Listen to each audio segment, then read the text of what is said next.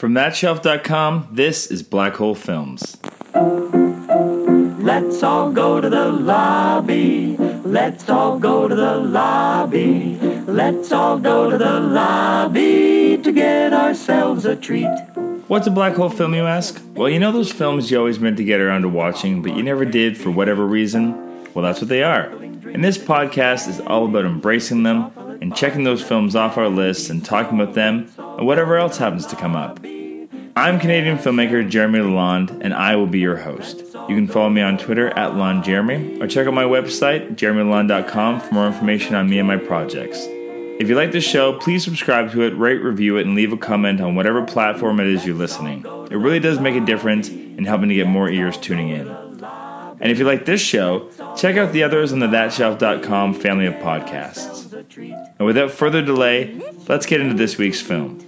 This is episode 206, and today I'm joined by actress Marilla Wex from The Beaverton, as well as Norm Wilner, head senior film writer from Now Magazine, as well as from the podcast Someone Else's Movie, and last but not least, director of photography Rob Scarborough, who you've seen films from like Room for Rent, as well as TV series like Baroness von Sketch Show. And we're going to sit down and watch a film together. So we're sitting down via isolation to watch Streets of Fire, right? I almost said City on Fire. That's City on Fire is the Hong Kong movie, the Ringo Lam film that Tarantino borrowed from for Reservoir Dogs. Whoa. Yeah, that's... I knew that too, but it's like Streets of Fire. I've been saying them wrong the whole time I've been thinking about it because of that. Right. Anyway, I'm Jeremy. I have not seen this film. I'm Rob, and I have also not seen this film. Also joining us are Marilla. Hello, I'm Marilla. I have not seen this film. And last but not least, the reason why we're watching this movie. Yes, I'm Norm, and this is my fault. Yes. I accept it gladly. I am an evangelist for Streets of Fire. No, nobody else is going to like this. I accept this. This is a movie that is the product of a certain time and a certain place. And I'm dying to find out how it plays for everybody, because we were talking about this last week on the 48 Hours episode, which I hijacked and turned into a Streets of Fire episode, which I am doing all over again, except now it is in the title. So it's the same director, Marilla, and Norm gave a very passionate pitch on it, and I'd never heard of it, and just the way he described it is like, holy fuck, I'm gonna watch that anyway. So we decided we might as well do an episode. Do you know anything about? Do you know anything about it? No, and I said, my husband was like, "What are you watching tonight?" And I was like, "Streets of Fire," and he's like, "Is Kevin Bacon in there?" I'm like, "I have no idea, dude. It feels like it could be a Kevin Bacon movie, but I don't think it is. So I know nothing." You know, so we should probably. I shouldn't even tell you what Rob and I were told by Norm. I think it's almost more fascinating for you to go into this completely cold. He started looking on IMDb and like, "Do you want to know who's in it?" I'm like, "No, I want to know nothing. I want to be horrified, just like out of the box." All I'm going to say is that I'll just so you don't think about it, Kevin Bacon's not in it. Okay, I won't be looking for Kevin. Don't wait for. Is that Kevin Bacon? No, Bill Paxton's in it. It's almost over. You just ruined that. I didn't know Bill Paxton was in it. Bill Paxton's one of my favorite actors of all time. You'll be very happy to see him. I will be happy to see him. You have no idea what's coming. I'm assuming because it was this director. So this director, Marilla, just to bring you up to speed on the history leading into this movie, is that this is the same director that made 48 Hours. And so apparently like the movie did so well that he was kind of given carte blanche to make his passion project, and this was it. Is it going to be like Cop Rock? Am I going to be like amazed, disturbed, and slightly aroused? It's not as weird as Cop Rock. No. Cop Rock, like we had that experience where somehow everyone rediscovered Cop Rock this year, thanks to John Oliver. Cop Rock was the musical that Stephen Bochco made after Hill Street Blues. Given carte blanche there, it's like, well, I want to do one that's a musical. I want to break the fourth wall and have people sing about being child molesters. And they let him. And it is what it is. In this case, Walter Hill made 48 Hours, but before 48 Hours, he'd also made stuff like Hard Times with Charles Bronson and The Driver with Ryan O'Neal and The Warriors, all these serious, heavy, masculine, like guy movies for studios that made money every single time. And then with 48 Hours, which, as we discovered last week, is remembered as a comedy, but really isn't, he just he whacked it out of the park. He had this massive hit with Paramount, and Universal said, okay, here is $40 million. I was wrong, actually. Sorry, it was only $14 million. I'd misheard that years ago, and it just stuck in my brain. But they said, like, here's $14 million, make the movie of your dreams, and this is the movie of his dreams. Oh, my God. That was a lot of money in 1984. It really was. Totally.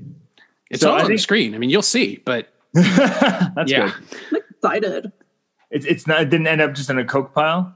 No, amazingly enough, I'm certain there was massive drug use, but that was all craft services budget. Apparently, most of the money is on screen.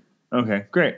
Well, I think that's a good pitch to lead in. Go ahead. One more thing. Yeah, one more sad thing. Jim Steinman died today, and he wrote a couple of the songs. No way. Yeah. So we're recording this on the day of Jim Steinman's death. He was 73 years old. He lived a grand life, and he wrote, at the very least, the opening and closing numbers for Ellen Aim and the Attackers. So this is a musical. I'll tell you that much. You gotta stop, Norm. You gotta stop yourself. Spoilers. It's like The Matrix. You only think you know what it is. You have to experience it for yourself. Fair. So we will dedicate this podcast episode in his honor. And we will watch it with, hopefully, glee in his memory. See you on the other side. Let's all go to the lobby to get ourselves a treat. And we just finished. Marilla's mouth is agape. I feel like I spent at least, I'm going to say 67% of the movie with a springtime for Hitler face. Nice. First of all, that was not a musical. That's bullshit. Here's the thing. My only disappointment with the movie was that there was not more musical. So you thought that, like, diegetic singing, like people singing songs about what they were doing, that kind of thing? Well, it's usually in situation a musical. It's more like a rock opera or something, right? Like I wouldn't call that a musical. Opera. You know, I would say more towards that, which is fine. I'm much rather that in this situation. I kind of thought it fit well. Yeah. I liked that. I mean, a rock and roll fable fit, like the way it was described in the opening credits. A rock and roll fable, that is for sure. Another time, another place. Of course. Just make it super vague so no one questions where the fuck it is or what time it is. Is it the 50s or is it 2000? 21. Hey man, I'm in for that. I'm okay. It's like doesn't fucking matter. It's weird and cool. Oh yeah, I agree with that 100%. I just kept shouting at the screen like Rick Moranis, Ed Begley Jr. Like I was Bill Paxton. It was it was a lot of me shouting at myself looking at the TV. Oh yeah, there's so many good people. I want to read a quote from Walter Hill on the origins of the film. I'm sure. Please give me some clues. The desire to make the film came out of what he thought was a perfect film when he was a teenager, and put all the things in that he thought were great then, which I still have great affection for: custom cars, kissing in the rain, neon, trains in the night, high-speed pursuit, rumbles, rock stars, motorcycle. Jokes in tough situations, leather jackets, and questions of honor. It literally is all of those. He just was I like all of those things. Let's put them all together. Yeah, George Lucas made Star Wars. Walter Hill did this. And can I just say, the brakes on that bus sounded exactly like when the Millennium Falcon breaks down. Beep, beep, beep, beep, beep. And then he has to hit the dash and all the lights come back on. It might be the same sound library. I wouldn't be surprised. The kissing was the most awkward screen kissing because it wasn't 50s kissing where we're just rubbing chins. There was is he going to put his tongue in or is it just going to be like sloppy? It looked awkward for sure. No question. It's the kind of kissing that used to drive my friend who's a script supervisor nuts because she had to take her cans off because she's like, I don't want to hear the kissing sounds. It was that kind of kissing. It was really noisy. It was kind of gross. It was wet. It was a wet in the rain. That's just how it works. Have you ever kissed in the rain? It looks just like Dude, he didn't close his mouth properly. There would have been drool. I was not happy with that kiss. As a not COVID-friendly kiss, that's for sure. I guess any kiss is a non-COVID-friendly kiss. Again, that much cocaine, your nasal passages are blown. You have to have your mouth open. You can't the crazy part that we read after the movie was that's a set. The entire thing are sets. Yeah, he didn't want to go to Chicago, so they built it in LA. The whole thing is amazing. 10 days of shooting in Chicago in the end. They actually did shoot on the L. Like they got their own train on the L that they ran overnight with 2 motormen. Like it was this whole deal. They just kept throwing money at problems. And so most times, you know, if you've ever taken the subway, there's a pause at the end of the line where you go to the other, where the motorman has to go to the other train, the conductor, to start from the back, which is now the front, and drive again. So they would have lost, I don't know, like 6 or 7 minutes every time, and they didn't want to do that. So they just paid 2 drivers so that as soon as they pulled into the station, they pulled right back out again and went in the opposite direction. So they didn't have to stop shooting. So the train is actually like, it's not green screen or backdrop. It's actually a moving train that they're shooting scenes on. And then what's crazier though is that all the scenes on set on the backlot in Universal all the scenes in the Universal backlot in Los Angeles were shot during the day. They tarped it. They covered the whole thing because they couldn't shoot at night because of all the explosive noises. They're like too close to Toluca Lake or something. There's a documentary on the Blu-ray that is longer than the film about all of these things. And it's the nonsense. It's fascinating though, because every single creative decision was driven by, this is so big that we have to do it this way. Right down to the fact of the original songs. Because originally, like the thing that Walter Hill wanted to do was score it with 50s doo-wop and have that tell the story. And then Universal said... Yeah, sorry. No, sorry. Well, Universal said, like, we're spending so much money on this, we need to sell a soundtrack. We need an original soundtrack album. And so there you go. The soundtrack is fantastic. It's on Spotify. I found it already. Got it?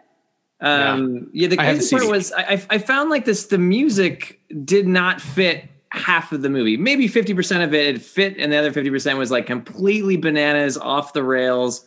It's like a serious scene and something's about to die or something, and it's like, it's like this crazy fucking rock song that was so upbeat. It was like from the Ghostbusters or something, from like the soundtrack from Ghostbusters. It was right around that time, like right from there, and it felt like a comedy at times, but then it was, and then there was serious, and then sort of. It's very confusing. And then the rockabilly bar has a dancer that does not fit in a rockabilly bar. Can I just say, I really wanted McCoy to get with her. I think that's intentional. That was like, she was amazing and wearing a lot of mesh. I felt for her bum crack, because that was like some kind of like floss she had up there, and I felt like McCoy and her should have got together. That would have pleased me greatly. I gotta tell you, 1984. Having seen other Walter Hill movies, a great deal of restraint in not going around on the other side of that scene when she takes her top off and exposes herself. We don't get to see it, which I was shocked by. There was a hint of nip that I enjoyed hugely. There's a hint. Yeah, there was bottom boob. A nip hint. A nip hint. But it's like, there was no boob, which in a movie like this, of course there would be boob. And it's the 80s. No boob, no cursing. It's a PG release. They actually did try to mass market it. Well, I mean, as much as you can, something like this. And you know who the woman was, the dancer? It was Jennifer Beals' body double from Flashdance, which was the other gigantic cultural thing of that moment. I was looking at like on IMDb to try and find out who that person was, to go look them up. But thank you, Norm. You did it for me. Mm-hmm. Well, it was a big deal at the time because you'd never seen her face in a movie before. Yeah. It was the first time she played anybody. Walter Hill intended this to be the first in a Cody trilogy. Yes. Oh man. The original title was The Adventures of Tom Cody, which again, no. I'm sorry. I mean, like halfway through the movie, I was like, fuck off, Cody. I want the Nebuchadnezzar guy. This will come as no surprise to anybody who knows me. I would have taken the cracking Nebuchadnezzar little Ranis character by the end. Cody's just a dick. He was, yeah. I like how I thought like he was, well, I mean, yes, he does knock her out to save her. A sociopath. that's not a good guy. No, but Rick Moranis is also like a piece of shit too. I mean, the whole time he's just complaining about stuff, but he doesn't beat her. Here's the thing: he punches her so she doesn't end up in another fight, which is like, so you just don't want other people to hit her. No, you don't want to think it doesn't end well. Yeah, Walter Hill movie from the 80s. Only I get to hit my girl. Jesus, I feel like I mean, I gotta say, I enjoyed every ounce of that though. Like I enjoyed every single thing about that. Like except for that. I love. I mean, as like a camera, like a cinematographer. I mean, I think it looked amazing. That like, every movie's frame of that film is like a photograph. That movie's neon budget is more than every film I've made combined. And can we have some more low-angle shots of cars going through puddles, please? Oh yeah, and it just the hose down the streets every second you get. Every street is a wet down, neon in every shot. I love that. I mean, it looks amazing. That looks beautiful. It's a beautiful looking film. The one other thing that stuck with me from the documentary is the way they shot the initial concert, the Ellen Aim and the Attackers performance of Nowhere Fast, which is like, while you're watching it, the greatest song ever written, even though it's like 6 minutes long and just never stops and just keeps escalating. But I love that song so much. That and Today Is What It Means to Be Young. So what they did was they shot it in a theater in Los Angeles with 500 extras. They had to choreograph the scene where Raven and the bikers rushed the stage because otherwise people would have just smashed into each other and gotten like pure mayhem that would have gotten killed. And what they did was because they wanted to get every possible angle on the songs, on the performances, even though they were sunk to a playback and everything else, they shot every song at least 3 times with 3 different f-stops. So it would cut together no matter what they were doing, which is why sometimes it's incredibly bright and sometimes it's murky and weird.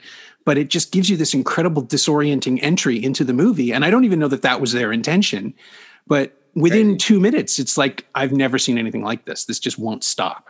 Yeah, I mean, it felt that felt like a rock documentary kind of thing, right? Like it looks like it's like the 80s version of The Last Waltz or something with like, you know, but it went on for so long. I was like, usually the intro of a movie is like 2 minutes of that and you're in, or put credits over that. They didn't even put credits over that shit. Nope. I gotta say, the way you pitched this to me, I am shocked this movie didn't do better. Given that it's not weirder than some other stuff that did well in the 80s. Yeah, but it came out against like the summer of 1984. So it was up against Indiana Jones and the Temple of Doom and Ghostbusters and Gremlins. Wow. It was just, it was the wrong kind of specific weirdness. I think people just didn't want to see, like the same reason The Thing tanked against E.T. It was just not what people wanted next. Right. And something this strange and idiosyncratic comes out and everybody was just like, oh no, I don't like that. I know what this is and I don't like it. And they never went to see it. They just saw the trailer and was like, too weird, not bothering. Yeah, fair. Yeah, but what it is so like, it's so much fun when Willem Dafoe shows up and he doesn't even look human in half those shots. Yeah, I know. He really doesn't. They're just rolling with it. No. PVC waders.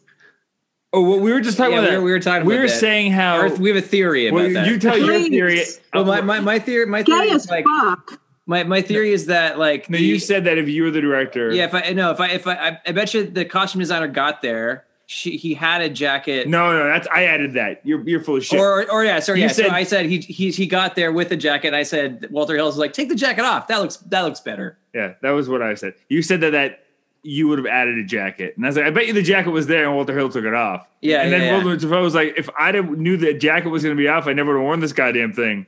Legit, it was like the bar was halfway between like a biker bar and a Frankie Goes to Hollywood like music video. It was gay as fuck. I enjoyed it. Hugely, it was confusing. It was very confusing. It was the most inappropriate outfit to be wearing in that amount of fire. Yeah, and 100%. It looked very flammable. 100%. I think they wanted the reflection. I think there was something about the way the fire looked against him 100%. When he's walking through the fire. Such a weird, because no one else is dressed as bananas as him. That's the crazy part. Like, so does that make him the craziest because he's dressed the craziest? Like, when you have that much confidence, that's the logic. Yeah. He looks the craziest, so he's the craziest, I guess. Yeah. When you have who's in charge? That guy. Yeah. The PVC waders. Yeah, we're following the shiny one. That's how it works. That's what celebrity is. Who's gonna tell him? Who's gonna tell him not to wear that? Nathan, you look like a fag. No one's gonna say that. Yeah, he's way too scary for anyone to say that. His hair was intense. It was like. Did you see I don't know if you clocked this in the credits, but the hairstylist's name was Dagmar. I think that explains everything. The amount of like 80s product, like the flips. But like that feathering like and the /80s is like in the middle but there was a weird. I remember this because I was 14 when this movie came out. Like the guys would do. There was a very much a 50s throwback, certainly in the UK, where there were a lot of DAs. Everybody was wearing their hair like a duck's ass. Right. So that totally fitted. It was just very strange. Every single vehicle explodes on impact in this movie. Yeah, there's a lot of explosions. He literally That's where the rest of the budget went, was exploding vehicles. Yeah, neon and exploding vehicles. He like, to cause a distraction, he like causes all these motorcycles to explode randomly, mostly randomly, like just by He shot the nicking gas them. tank. He clearly shot the gas tank. Sure, but every single time, if one just fell, it blew up. And then, as a getaway vehicle, he steals a motorcycle, the most flammable Of all vehicles. in this world. Yeah. Well, I assume there's a story about, I think David Toohey tells it about making Waterworld, like they were writing Waterworld or just about to break the stunts down. And the whole thing was there's no gas in the future. All cars just run on, all the vehicles run on diesel oil. And somebody tried to point out to one of the producers that that's impossible. Like it's practically impossible. They would be exploding all the time because they'd be leaving exhaust on the water, and the water would be flooded. Like there'd be a fire scum on every vehicle because it would just be oil that condenses or something. And whoever was handling this one question just turned to the writer and said, "We fix it. It's the future. It's fine." And so here is the opposite, because they do explode all the time. And obviously they're not running on gasoline. We just never see what they're running it's on. Based on fact. I'm saying that it's absolute 100% factual. Also, there's that moment when they break her out ridiculously easy. Yeah, it's very easy. Barely an literally, inconvenience. McCoy has one gun on like 8 bikers. Okay, one of them is in waders, but the others look like they're probably packing. But here's Like, the you're thing. telling me they have no guns. Totally. They all jump in the car. Nobody's after them at that point. Well, they're afraid to get on their motorcycles again because they will explode. They will explode. Yeah. And he's like, I got to stick behind. To what? Be more crazy? There's no reason for him to stick behind besides to have a face-to-face with Defoe. No reason for him to stick around. You guys get out of here. I'll meet you somewhere else. Besides, why? Get in the car. What are you I doing? want to cause more disaster because I'm a sociopath. 100%. I assume it's that version of taking the fight to Raven, right? Because he'll just come and get her again. This way, at least, the disaster is in Raven's turf. Maybe they'll blame him for a change. I don't know. I can't rationalize any of this. It is absolutely it's an absolute Western B movie mentality, and it's another thing that simultaneously works and doesn't work for me about the film, which is that it tries to transpose these 50s this 50s pop iconography onto what is basically an 1850s story. Yeah. And it never really reconciles it. Like we talked about this the last time, but the pitch for the film was, in one sentence, leader of the pack kidnaps the queen of the hops, so Soldier Boy comes home to get her. That is as thought through as this movie is. Well, I was reading a quote that was basically her saying how it's like Walter Hill said the whole time, everyone's like, the script sucks, it's trash. And he's like, no one cares about the script. It's the visuals. And then when they're in the edit suite, 20 minutes in, and Joel Silver's like, what the fuck do we do? How do we save this? Do you think they even did their own ADR for the fight scene? Because I'm listening to all those, and I'm like, no, that was 100% a bunch of voice actors. They got to do that. They did not get them to ADR that. Those are the voice of dead people. Those are 100%. all reused voice effects. It's a loop group and a pig's carcass, apparently. It's a 100% loop group. They were so great. And there was one really bad ADR line. This is the voice actor in me. I can't. So like she's standing, like McCoy's standing there over the poker game, and she's like, "Poker's a really fun game." And then the next line, especially when you got all the best cards, completely different sound. It was what just happened? It was like they dropped the background noise. They just went, "Yeah, can you just say this line?" "Great, we've got it. That's fine." It doesn't match anything. It's like they just, at that point, they were like, "Fuck it, neon." I don't know. Yeah, more neon. Get some more neon there. Maybe people will be distracted by all the neon. I've only seen her in this movie and Uncle Buck, the one that plays McCoy. Amy Madigan. Yeah. Yeah. Oh, she's all over the place. I mean, she's mostly does dramas, which is probably why. Still like she's around. Yeah. Pretty recently. But that's straight up what I character remember her actor. mostly for. Yeah. She's married to Ed Harris for years. Yeah. Are they still together? They're still married. I looked it up. Okay. Oh, good for them. Yeah, I like her a lot. She's great. Right. Yeah, and it was originally that role was written for a dude. She wanted to play it. She read for a different role, and then she said, "I want to play this." Yeah, Deborah Van Valkenburg, who originally. Sorry, go on, Norm. No, I'm just throwing out trivia at this point, but I love you. in the original draft, like Riva told the story. The whole thing was a flashback narrated by her, and she was going to be the central point of view for the entire trilogy. And then, of course, that did not happen. No, they pulled it out even, I think, before they were shooting. But the documentary is filled with script pages of stuff that never made it. I want to see that. Yeah, when the COVID is over, we're coming to your garage and we're going to watch that documentary. Yeah, you're more than welcome. It's a fascinating piece of work. Yeah, so that's what it's like. It's fascinating because I'm just was confused a lot of times. Like, not confused like by story. There's no story. It's not the story that's confusing. It's just like, what the fuck? It's like we were trying to figure out where they were trying to get to, and it doesn't ever talk about where they're going. They're just trying to get out of the city, but the city never ends. So it's just like, I don't know where the fuck these people are going. There's just no point of reference to like what side of cities there are. And what happened to like the 5 rockabillys who came in and they just nicked their car? It's just like, we're never coming back here because you beat us up. And he just drives it around town in front of them and stuff like, oh, hey guys, how's it? Again, Ed Begley ate them. What the fuck with Ed Begley? Like, I'm looking at him because I deliberately didn't look up the cast. I'm like, it's fucking Ed Begley Jr. Oh yeah, I said it as soon as I saw him. I was like, that's Ed Begley Jr. And he's like, no, it's not. I'm like, I'm pretty sure it's Ed Begley. No, Jr. As soon as he came into full focus, as soon as he spoke, erudite, like well-spoken, like dirty man randomly. And he's the dirtiest human. He's like dirtier than anyone else in the film for some reason, like way dirtier than everyone else. Yeah, I think he's our introduction into the world of the Battery, which makes no sense because we don't really know the relationship of any of these places. Yeah, people weren't as dirty as he was. It doesn't make any sense from a character perspective. He's like, hello, I'm Ed Begley Jr. Let me tell you some things. I may be dirty, but this is just how I am. Oh, thank you for the money. Goodbye. Yes, I'm the filth ambassador of the Battery. Hello.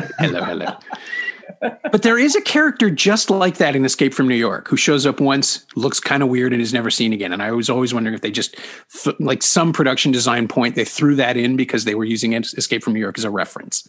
That's the only thing that makes any sense to me. Because you're right, there's nobody else that even looks like, everyone else is showering. No matter what kind of apocalypse these people have all endured, they're cleaner. Yeah. All the vehicles are filthy. Everybody's like very well dressed in 80s neon.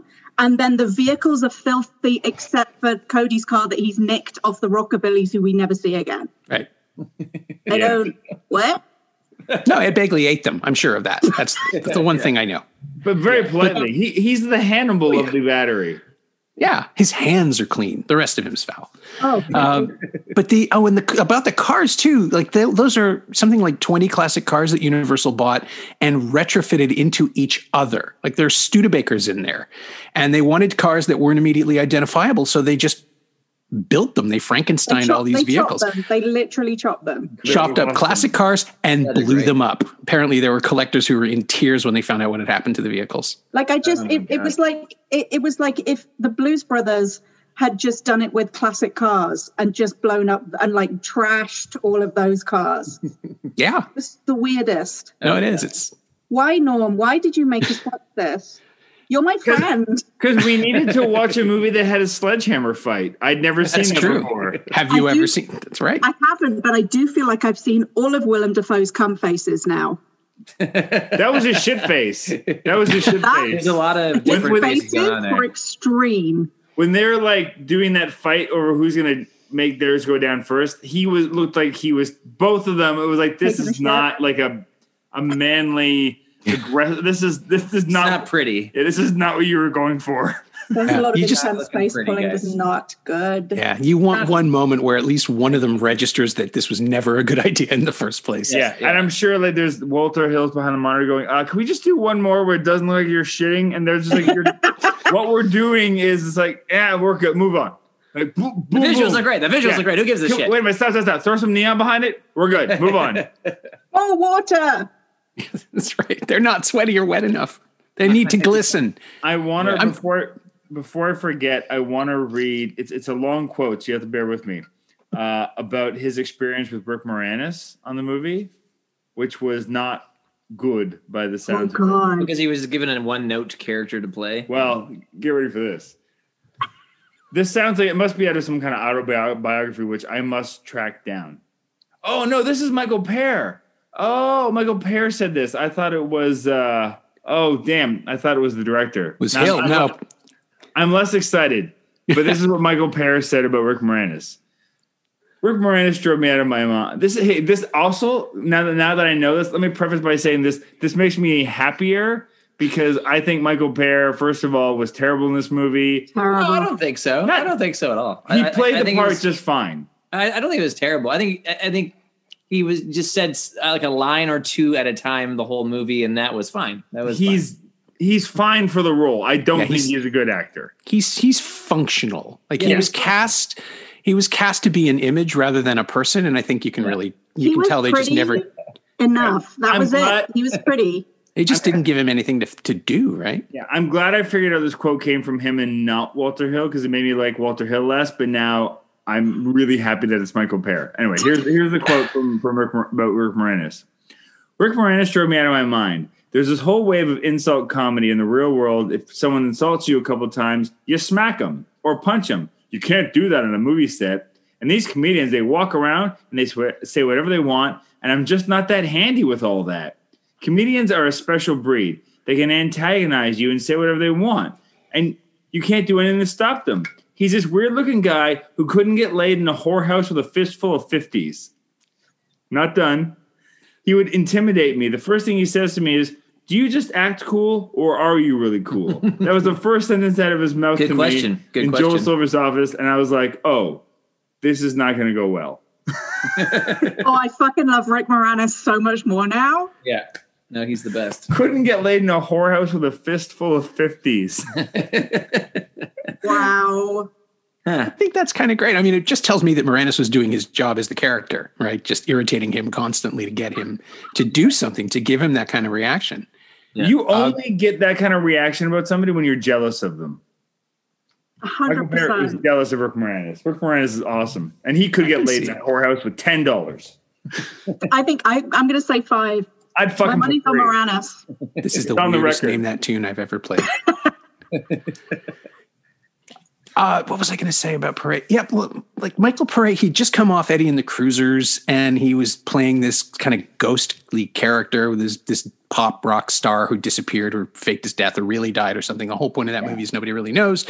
And he's supposed to project this mystique, and it works in that film because he looks great and he's lit to be like a legend, like a sort of Brian Wilson sort of character who never went to sea, who just disappeared before he became. On Brian Wilson. Well, no, he just, but he didn't bring him into this. No. He was, I mean, and the problem too is that Eddie and the Cruisers is like, it's sort of quasi Springsteen knockoff music. It's none of the pieces make sense, but Michael Paré is this presence who you never really know. He's always in the background. People are always talking about him. And you get this sense that he's this legendary figure, even though nothing in the movie really proves that out. And this is another thing from the documentary. The story goes that Larry Gross, the co-writer, and Walter Hill went to see a screening of Eddie and the Cruisers when they were trying to cast Tom Cody, because they had Tom Cruise was offered the role and he passed. Eric Roberts was going to do it, and then he bailed on them before pre-production was ready. So would have been great.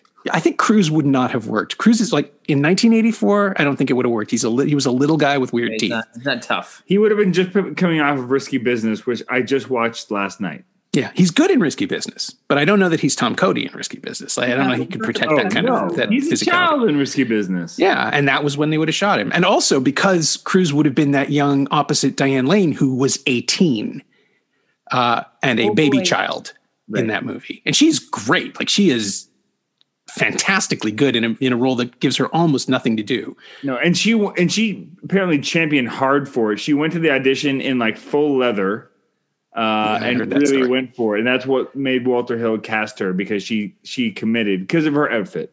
Full on rock chick. I believe it. I also certainly believe Walter Hill doing that, given the way he treats women, or he presents women in most of his films, that he would just see the surface and go for it. But sorry. So he and Larry Gross went to see Eddie and the Cruisers, and all Larry Gross knew was, I'm going to go check out this movie. Maybe our Tom Cody is in it. And the lead in Eddie and the Cruisers is Tom Berenger. He's the one researching the story and learning about Eddie, this lost person played by Michael Paré. And they come out of the movie, and Gross turns to Hill and says, yeah, I think Tom Berenger could do it. And Hill looks at him and says, no, the other guy. Oh, and there you are. Man. Wow. I'm sorry. I thought he was so lame. Like, God. Adequate. I also I read Super adequate. I read the thing that He's swayed. fine. I read the Yeah, I think thing, it was fine. He was I fine. read the thing that swayed Walter Hill was that the same agent that pitched him on Eddie Murphy for 48 Hours pitched him on Michael Pare. Well, I can see the leap of faith there. I was always waiting for the Springsteen song to come on, the Streets of Fire. Like I just don't know why you wouldn't use it at some point. It's kind of Money. I assume he just wouldn't license it. credits. Well, He wasn't- credits, He wasn't doing a lot of There's no licensing. money yet, shit. So I mean, So what were you saying, Norm? He just wasn't doing a lot of licensing at the time. I don't think. I'm trying to think of the original music, yeah. Springsteen songs because it was a big deal when he made Light of Day, right? That was 91, and those were all his Probably songs. because Yeah, he right. saw a cut of the movie and he's like, went, nah, definitely not. yeah. Saw a cut of the movie and was like, no. Oh no, yeah, no. what? No. Absolutely. So much no. You can take the name, but that's kind of where it's at. Yeah, you can take the name because it's a name. Yeah, you can't Copyright. copyright a song title for some weird reason. It's kind The of stupid. dialogue was so bad. It was Not about the dialogue. No, dude, come on. You can't just yell all the lines like you're in a 50s gangster movie. You're clearly not. Clearly, you can. Oh, it's so bad. So bad. And like at the end, when like McCoy and Tom are walking like, I don't know, towards the car, or they're talking about like, love's hard. Yeah, I was in love once. That didn't go so well. Babe. I'm like, stop talking. Why are you? Yeah, why- that's such a weird scene. We were joking around about how they just shot them talking in a cool location one time, and they just decided they could use that anywhere. It's great. It's great. Works really well. They needed a scene just to make them more human, and they just ADR the entire thing to make them more human, essentially. But But it was don't make her have some guy that she had before the war, and then she became a soldier and clearly gay. I'm like, no, just have a bad lover who didn't understand, and then she goes off and becomes a soldier, and like, just please, just commit to the fact that she's queer for the love of Jeebus. It's like a bunch of jokes about her being not her like type. Rick Moranis calls her Butch at one point. I'm like, cool, then just commit to that. Don't again go, well, the guy turned me down, and now I didn't even notice that. I didn't even notice that. Line. Oh, she said, I loved a yeah. guy once, and it didn't turn out well. I'm like, God damn it. Yeah. My theory is that scene, they put that dialogue there, and they use the dialogue about like, so it's not working out with her. It's like literally this is what happened. None of that scene existed. It went from like that like shot of them post sex, super like looking drenched because The hair and makeup just went in there with like a water cannon. What the hell? just sprayed them down with a hose. And like, I guess What happened? It went Ready to straight go. from rain to sex. No. Okay. No. Straight from rain that to was sex. just from sex. Clearly. Anyway, I'm not done. Just his My drool theory. from not closing his mouth properly when he kissed us. So it went from that scene to the scene on the train where he hits her out of love, and they're like, Oh man. guys, people are reacting Whoops. poorly to the punch. I think we need a scene where he humanizes McCoy. I think that's kind of what right. happened. just Yeah. before. Let's Yeah. throw that in there, Yeah. quick. And she's a little bit too gay. So can we just make her less gay? Yeah. Is that a possibility? Down the guy and just pretend, and Yeah, like no turn one will down. notice. Is everyone cool with Just that? Explain that she's gay because a man hurt her and not because That's the bit that pisses me off. It's like, just fucking let her be gay. Don't make it because she had a shitty relationship. It's like, exactly. Yeah, that's fair. I mean, I She will just say, turned having gay, I guess. Just turned gay. That's yeah, it. having that's just what watched happens. That's how that works. yeah, having just watched 48 Hours, I still think this is streets ahead on the homophobia thing. It's considerably more evolved than that film is. It's But it's progressive. It's just progressive. uncomfortable. And the only Yeah. racial slur is they call the what's the band Oh, they call them the Spades when they get Oh, in the yeah, bus. they The call cops them say that to the Sorrells, The yeah. Sorrells, yeah. He calls them the Spades. It's like is the Yeah. most racist it gets. Which But they're is, the bad cops. The bad cops they should say bad shit, and they said that's their bad. Yeah, they did. They reminded me of the Illinois Nazis and help me. Blues Brothers. Thank you. One of the cops at the end there on the bus was in 48 Hours. I noticed. Did you notice that too, Norm? He's the bartender. He was like the bartender in 48 Hours. Oh, that's Peter Jason, right? Oh yeah, maybe I think you're right. Yeah, that's it's the I same guy. think so. I was like, oh, that's the guy because we just watched that. You know, that's Right. why I wouldn't recognize him otherwise. So the cops, like we were establishing that the cops are corrupt and yet they're not. Like it looked like at one point there's two cops. There's no, but the guy The that two like guys who are friends with like Reva are cool, and the other cops are dicks. The guys who know the guy Cody that was from chomping before. the cigar looked like he was in league with Willem Dafoe, but then all of a sudden he was like being like, "No, get out of here." It was a weird thing. Like I was trying to figure out a good guy. He was always a good guy. the cop. Yeah, like the guy that chomping cigar guy was. But then riddle me this. Okay, He's just trying to keep the peace, man. He's just trying to keep the peace. Okay, then that does not help my next comment. She is kidnapped. They say stolen. Oh, right. Because man. property, apparently. She's kidnapped in the middle of a concert full of people. No cop there's no like investigation. Nobody goes after. They just let it go. No, they're just like, thanks for bringing her back. And we're not going to talk about the fact that you like shot up a bunch of police cars. Good job, buddy. Yeah. No, but I'm just saying at the beginning of the movie, the fact that he has to go after her at all. Like it's not. Yeah. The cops are doing nothing because it's Torchies. They're not going to go to Do you Torchies. think that would help her with the... Her poster is literally everywhere in that scene. Nobody goes like they're just waiting around for this random guy to come back to town. There was no plan in place. Yeah, I'm not going to defend any of these choices in the writing, but again, it's the Western thing, right? Like it's high noon. If everybody's afraid, they won't resist. They won't challenge the bad guys. That's You're sort scared of the guy in the pleather overalls In his PVC waders. No, but then you see, I'm a Bill little scared of him. Paxton, who I thought was going to go full game over, man. At the end, when all the bikers show up, he then rallies the dweebs who somehow get a hold of a bunch of shotguns. Those aren't I shotguns, don't- pea shooters. Why? How? I have so many questions. Can we Where's talk the about town? from? We have not talked with the leader. This isn't the first time they've had to defend themselves. I felt. Yeah, it seemed like they had an organizational system going on. Yeah, they had a pile of guns in case they came back. We have not yet talked about the leader of the dweebs, Bill Paxton. Oh, dude, his hair. That was the biggest hair I've ever seen. Yeah, It was high hair. And they couldn't afford to like do anything with the tooth. They just colored it out. Yeah. It was like someone's decided they're going to film themselves as the kids. We're going to make a play, and we're just going to pretend you lost your tooth, and we're going to just get a black crayon. I think it's supposed to be a cap, like a tooth, like a. It was like cool. No, in the last scene you could see it looked more like. It literally looked like makeup. We're like, fuck it, we're just going to black it out. It looked like someone drew a Sharpie on his Yeah, I just assumed he did it himself to look cool, like the character, not Bill Paxton. Right. But it does not work. Showed up and went, what do you think? And it's like, can you take it off? It's like, nah, I used a Sharpie. It's like, fuck it, I guess let's roll. All right. Yeah, it's like this for a week, man. I'm just, I'm riding it. That's cool. Yeah. How's that taste when you eat food? Bad. Yeah. But he jumps right in, right? Like this is the era where he was doing these hayseed idiot that like Chet in Weird Science, and you just cast him to bring a little color to whatever was going on, and he would just make fun of the dialogue he was given. He had a whole different career before Aliens. He could have been a comedian. He could have been like a reliable comic player, and he just. I mean, he still was in his way, but like this is the other route the road not taken for him. Yeah, it's where amazing. he's just like, fuck it, I'll look like an idiot. I don't care.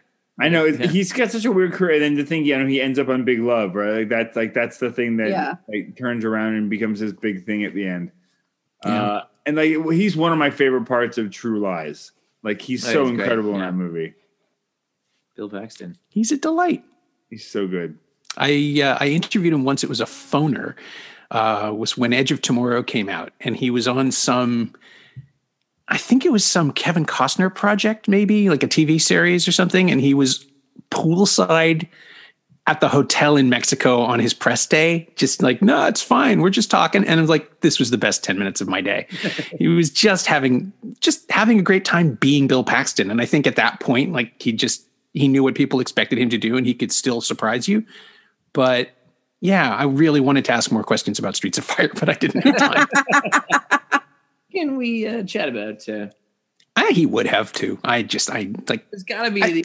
I'm fascinated by the whole process of that. Now, I do want to see the documentary, but I hope there's somebody that I can somehow meet and just like let's chat this one through. You should try to track down the DP if he's still alive. Oh yeah. Fuck, I'm sure he's 97 by now, because like all those guys in the 80s, especially, were already in their 60s. Those are like the guys that were working at the time. Yeah, they were 60s in the 80s, so they're probably 97 years old. He got all the neon rap gifts. Yeah, I don't know if he's in the doc. They talked to a bunch of people, like Walter Hill is there, and Larry Gross. They talked to some of the stunt team. They talked to who else am I thinking? The costume designer. She tells great stories. Like when Diane Lane had to go on the Tonight Show because she was in 2 Coppola movies that hadn't opened yet, and that was a big deal. The costume designer for Streets of Fire basically had to give her adult clothes because she just didn't own anything that wasn't T-shirts and teenager clothing. Oh, she was really a baby. She was. There's some footage of her behind the scenes. I think it's just from like the EPK at the time, and she looks 10 years younger than Ellen Aim. Just the change in lighting is just so striking that you see her looking like a child, like a teenage that girl. One moment on the bus when the Sorrells are singing, and she looks over with this smile and looks completely different. Yeah. She's obviously really young, and you see it in that moment. Yeah.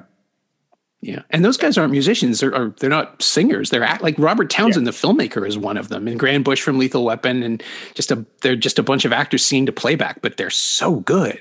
Yeah. Their moves at the end are outstanding. Oh, I thought maybe they were actually like a group. They were No. Guy was my favorite part of the movie. Was the musician musician bus scene? With the musician in the bar, though, like the biker bar, was that a real guy? That guy seemed. Yeah, that's the Blasters. They were a real band. Huh. Oh, well, the band that played for her was right. That was a real band. Okay. Well, that was the Attackers. The Attackers. Those are actors. They're miming, although apparently they're miming very, very carefully. The drummer looked pretty. Actually, no, they're a real band. They're the band for the person who provided the voice for Diane Lane. Oh, they're her actual not band. What I remember. That's what because the Diane Lane singing voice is okay. Well, I'll never trust the IMDb. Diane Lane's singing voice was apparently made up of 3 different singers. And none of them is Diane Lane. Really 3 different vocalists, one of whom may or may not have been Bonnie Tyler. It sounds like Bonnie Tyler at the end. Yeah. That 100%. Like, here, that last song is like a total mashup of I Need a Hero and Total Eclipse of the Heart. Like, there's parts of both those songs in that final song. Yeah. I think you can really hear Tyler's voice in the introduction where it's just her and the piano. It's 100% Bonnie Tyler, because I was sitting there going, it literally sounds like someone changed the lyrics to Total Eclipse of the Heart, and that's upsetting for me. Well, you know the story about Total Eclipse of the Heart, right? Oh, please don't ruin it for me. God help me. I know all of these things. It's not going to ruin it, but it was originally a song from a vampire musical that Jim Steinman worked on for years and years and years and could never get to work. Oh, I love it even more now. Yeah. Me too. Because if you listen to it, it is a song about a sad vampire who can't bite anybody in the daytime. If you listen to the lyrics. I loved it. As an emo goth in the 80s, this makes so much sense now. Yeah. It's fascinating. Now, tonight, I need you more than ever. Will only be holding. Yeah. That's it might be my favorite song of all time. It's a great, Jim Steinman, again, rest in power. He wrote incredible, like crescendo opera music for rock and roll in the 70s and for hair metal rock and roll in the 70s and 80s. And again, Nowhere Fast and Tonight Is What It Means to Be Young they work independently of the movie, I think. And it's kind of telling that the music videos were just the scenes from the film. Where they just threw them out there, and those were the videos. Did they chart those songs at the time? I'm sure they hoped that they did, but did they actually chart? The biggest hit, I think the only hit from the entire album was the Dan Hartman song "I Can Dream About You," which is very, very confusing to watch because in the movie it's the Sorrells singing it, and in the video it's suddenly Dan Hartman, who is a white gentleman, and that's his voice. That's him singing it. Well, that's how you did those things back then, Norm. Yeah, but it's really striking that they did not re-record the song with a black singer for the movie. that's Dan Hartman's voice in the movie too, which is very, very strange. Huh. Yeah, it's a little, it's not jarring at all the first time you watch it. And then when you know, it's just like, really? Wow. Yeah. Now I need to rewatch that scene. Yeah. You can. I do not regret that hour and a half of my life I spent. I've seen weirder movies that I didn't enjoy. I enjoyed the hour. I just wish the lead character I liked. Oh yeah. I wish a lot of things, but I still enjoyed. I wish there was a plot. I wish there was something that where we knew the end game. What was the end game for that whole thing? I have just no to idea. get away. Who cares? It looked fucking super cool. But there was just nothing guiding you in the sense that it's like, I mean, eventually I think we realized like, oh, they have to get home, but it's like, where's home? Because everything's just the city that seems to. They're like, oh, we got a couple hours away. I'm like, how big is this city? Like, where are you right now? Like, I don't no point of reference for geography, which was problematic. Like, it wasn't I could have done with less yelling at each other in a faux 50s gangster movie style-y. I'm going to say this. Well, you're going to say this. I'm going to say this. And then later on, we're just going to drop that and say, good luck, guys. It's really nice. I'm going to stay here with my single girlfriend, blah, blah, blah. I was like, oh, very confusing. Yeah, Rick Moranis is really doing Gangster Picture and nobody 100%. else is. That's so true. Yeah, exactly. That's okay. That's exactly what it is. He fully commits to the movie that he's in. Yeah, it doesn't not work. That's what's weird about it because like he's dressed differently from everyone else. No one else has that kind of weird bow tie dapper thing going on. Like he looks like he's a decade behind everybody else. Yeah. When your villain again is wearing pleather waiters. Hip waiters. You can get away with nothing. Those are nip waiters. They go all the way up. Yeah, they're not hip waiters. They go straight up to the nipples. Nothing has to make sense anymore. It's true. It's not, no. You're just designing yourself to intimidate others. That's all it is. Yeah. And every time something weird happened, I'm like, sure. Yeah, this tracks. Yeah. I mean, if there's a scene, if you have to watch Willem Dafoe gel up his hair and carefully style himself, the illusion's broken. Yeah, even as soon as like when they started the sledgehammer fight, I was just like, "Oh, it's like." I said, "Are they going to fight with those?" And Rob's like, "I hope so." Yeah. Okay. One last thing. They shot that fight with 6 cameras for 11 days. Oh, Jesus Christ! Oh my God! Yeah, and 200 extras. They just went for it. It's great. It seems like you could shoot that in 6 hours. I'm not kidding you. We've shot things much more complicated in 6 fucking hours. Yeah, but they shot like extras. Probably. They shot image by image, so they like it's just gesture by gesture, and then they'd break down, reset, do another thing. And apparently, that was the idea of keeping up the physical exertion of it without exhausting everybody. Oh, that's why their faces are so intense. Yeah, they took 11 days to make faces. But it exhausts everybody instead.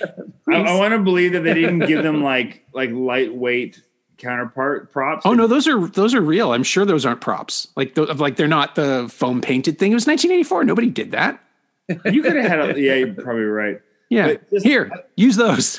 The crew was just breaking up a wall with them, but I'm sure they'll work here. Yeah, the lightsabers didn't show up. What do we got? We got these like pickaxe things. You want to use these? They're not like sledgehammers. They're not pickaxe or something in between. You want to use them? Yeah, it's like they're also from a different era, right? Like they're a tool that doesn't even get used. 17th century pickaxes. and they just had using those in that future, whatever the hell that weird future. They had them at the ready for a duel. Oh, he brought them with him for the fight. He says that. He tells him. Fucking weird. They're dual specific weapons. It's like, and then in the day when you challenge someone to a duel and you opened up the case of guns and the person who was challenged gets to pick the weapons. That's right. And I choose a flamethrower. Like there's just take this piton. But not in that today because he showed up and picked the weapon. Here's the thing: I do appreciate the end of that fight because just as after like they're both pummeling each other in the face, I'm like someone in this movie has to have a concussion at this point. And then thankfully William Dafoe like gets hit 1,000 times in the head, and then stumbles back and he walks over and just knocks him over. Yes, that's the most thing that makes sense in this movie. That he just pushes him down. Yeah. That was amazing. That fight. That is crazy shit. Of course, they rebuilt Chicago in L.A. because Walter Hill didn't want to go to Chicago. How many days did they shoot on that? If they shot that for 11 days, They shot the whole thing was apparently 5 months. So I gotta tell you, Norm, I think you're closer with the budget than you think, because I read somewhere that they went 14 million over budget. Oh, okay. More close to 30 million. That would make much more sense, because the listings I had 40 in my head, and I don't know why, for years and years and years. And then the listings we all saw last week were 14.5, but if that's the overage, then that, like, twice the budget would make sense. That would push it up to 30. How do you go that? It's like I'm just allowed. I live in a world where it's like you don't get those. Yeah, things. if you go 5,000 over on the day, you look really bad. Like Right. 14 million. But again, like, you make 48 hours and you transform a genre. Like, you invent an action comedy that still works now, 40 years later. And then Universal comes calling and says, what do you want to do? You get to do whatever you want. And they shot it all on stages. It was all safe, I guess, to the studio, that anything else they threw at it would just add to the eventual pile of money they'd get back. And it just, that did not happen. They were watching the rushes, right? I mean, someone They could see what we were watching. Cool. There wasn't like something else going on that's been lost. They cut out a whole story. Yeah, they delivered the rushes every day with an 8-ball of Coke, and like, do the 8-ball do the Coke first. It's not a play it loud situation. It's a watch it baked or blazed situation. Yeah, don't watch these in the morning first thing. But yeah, it tested terribly. They didn't excuse me. They didn't know how to release it, so they just went with the original plan, which was this stone-faced, very, very serious. You've seen the trailer, right? Like, it's very serious. Oh, I was wondering how they marketed it. Serious? The trailer? Oh yeah, super serious trailer guy voice. They've got the music, but it's like Streets of Fire, and it's not what the movie is. I mean, the movie. There is a kind of like the Ry Cooder tracks are super straight, like bluesy, serious music, but the movie is so like dementedly different from what it thinks it is. That's the sell to me. You're absolutely right. I got to watch the trailer now, but just the way you describe it, I was like in my brain, I'm like, you could cut a million different trailers and I'd be able to say, yeah, that represents this movie, because this is weird, except for that version. Right. Yeah, where you're going straight drama. Straight drama would not cut it. They kind of went for like the iconography of it: a hero, a girl, a villain, that kind of thing. And it's just like, yes, but like it's bonkers. Yeah, you need to let people know just how ridiculous it is. Like, if you opened it, if my ideal trailer for this would be for the most part, it would just be Ellen Aim and the Attackers playing Nowhere Fast, just to give you a sense of the energy of that song, and then that moment where the light comes up on Willem Dafoe and he looks like, a vampire that walked in from the sunlight or something. And that's where I would cut it. And then just say, Streets of Fire, you really need to see the rest of this movie. Yeah. Because we can't explain it to you.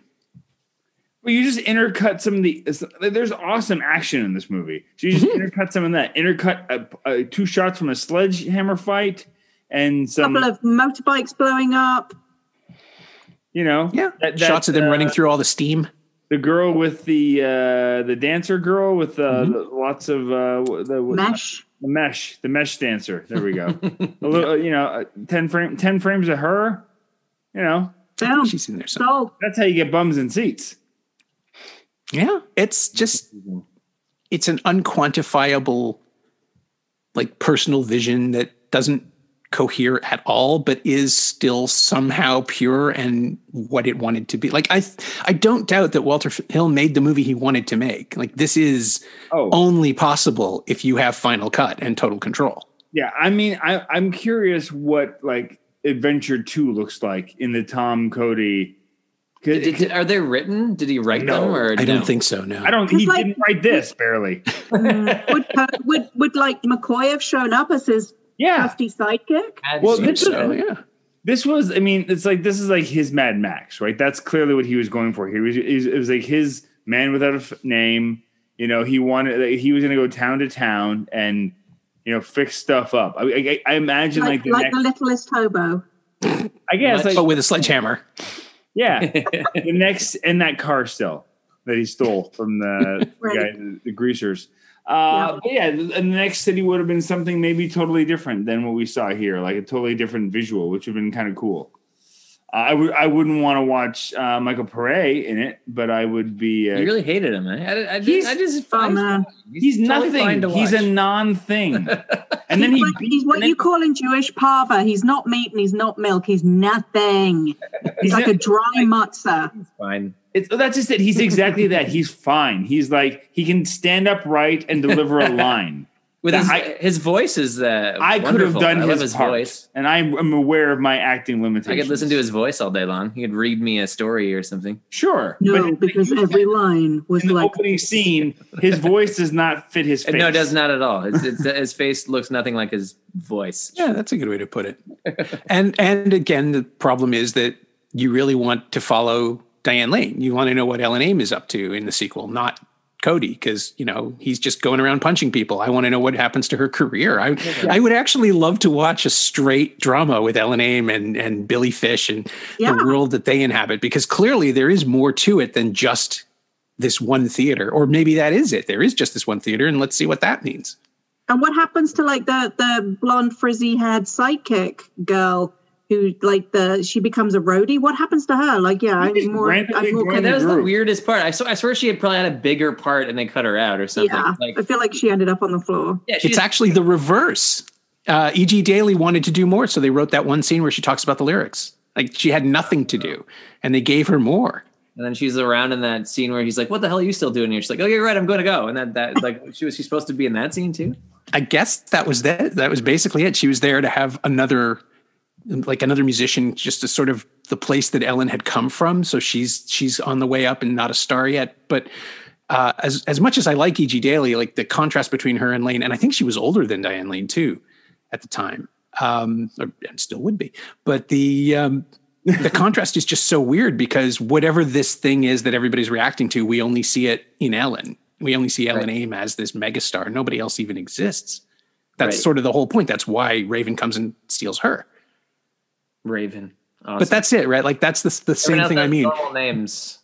Yeah. You invest so much in archetype that you forget to have characters. It's actually Richard Raven. It's true. The only really cool names in this movie are Stuart Raven. Dave Raven.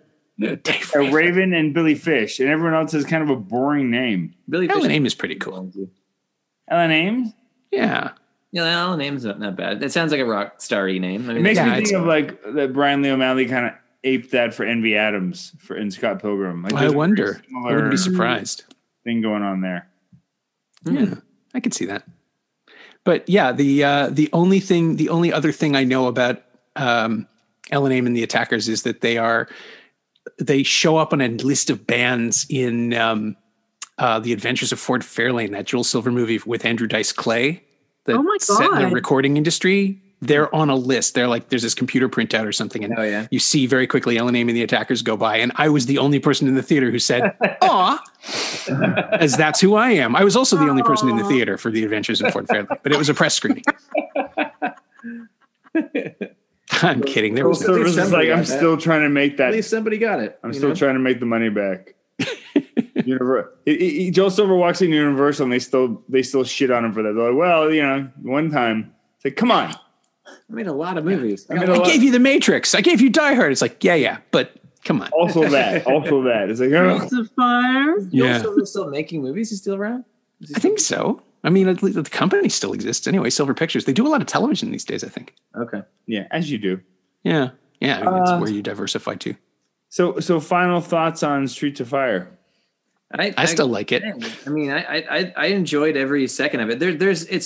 I don't really like we're saying this entire time. The plot didn't matter to me. It looked really visually interesting. It was fun to watch. You and Walter Hill are on the same page. It was I'm not gonna. I couldn't tell anyone what it was about. I have no fucking clue really. But I enjoyed it. Well, the story was simple. It was like Norman said, the original pitch is the Soldier Boy stuff. But yeah, I mean, it was simple enough, but not. It just didn't. I liked it just from an enjoyment point of view. I never need to revisit it. But it was like, I've seen weirder movies that I liked less. Yeah, especially in the 80s. There's so many weird plot, like weird, just stylized movies for the sake of style and no substance. There's lots of those in the 80s. So this was what makes it that much different than this. This is actually just more stylized if that's what you're looking for. Yeah. I just kept thinking, where is the grown-up human who's in a producer role, who's not yelling, what the fuck is this? What are we doing? And why are we spending so much money on it? No, and the answer was 48 hours. Yeah. Same production team, the same producers. They just they went right along with them because, that's what happens. What was I going to say? The same year, I want to say 1984 was the year Buckaroo Banzai came out. Yeah. And it was just a question of months between the two.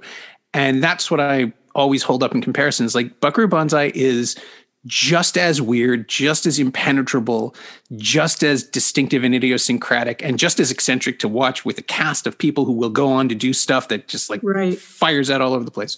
The difference between the two films is that Buckaroo Banzai never takes itself seriously. And so you are allowed to enjoy it and laugh alongside of it. Right. And Streets of Fire is the movie. I love it because of how seriously it takes itself and how ridiculous it is. But it is a lot harder to get a bunch of people in a theater on board with that. Yeah. And I think that was the problem. It was just too difficult to sell.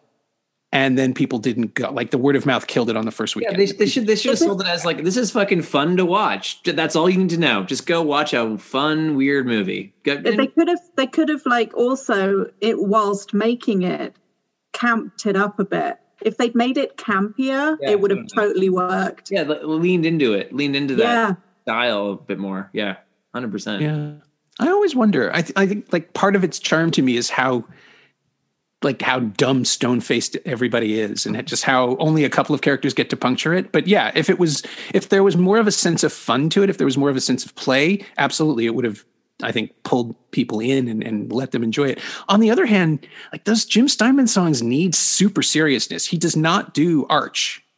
No. And so I wonder, like, if it means giving up Nowhere Fast and Tonight Is What It Means to Be Young, I don't know that I'd make that trade.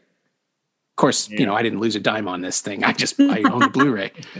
I dug it. I think with a stronger, more dynamic lead, the movie would have been better. Right. Really? So, who would you have cast in 1994? Wouldn't have been worse.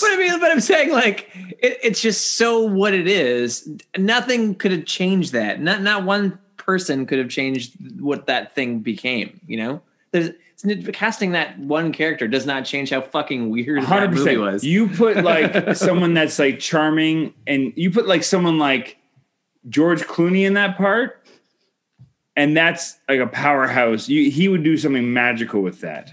He was 7 at the time. He was not younger than me, motherfucker. He was doing what was that? The tomato movie. Return of the Killer Tomatoes. That's like 87. Yeah. Yeah. So he was working. He was on The Facts of Life, probably. I'm just saying that you can't say that casting that role differently wouldn't have changed the movie.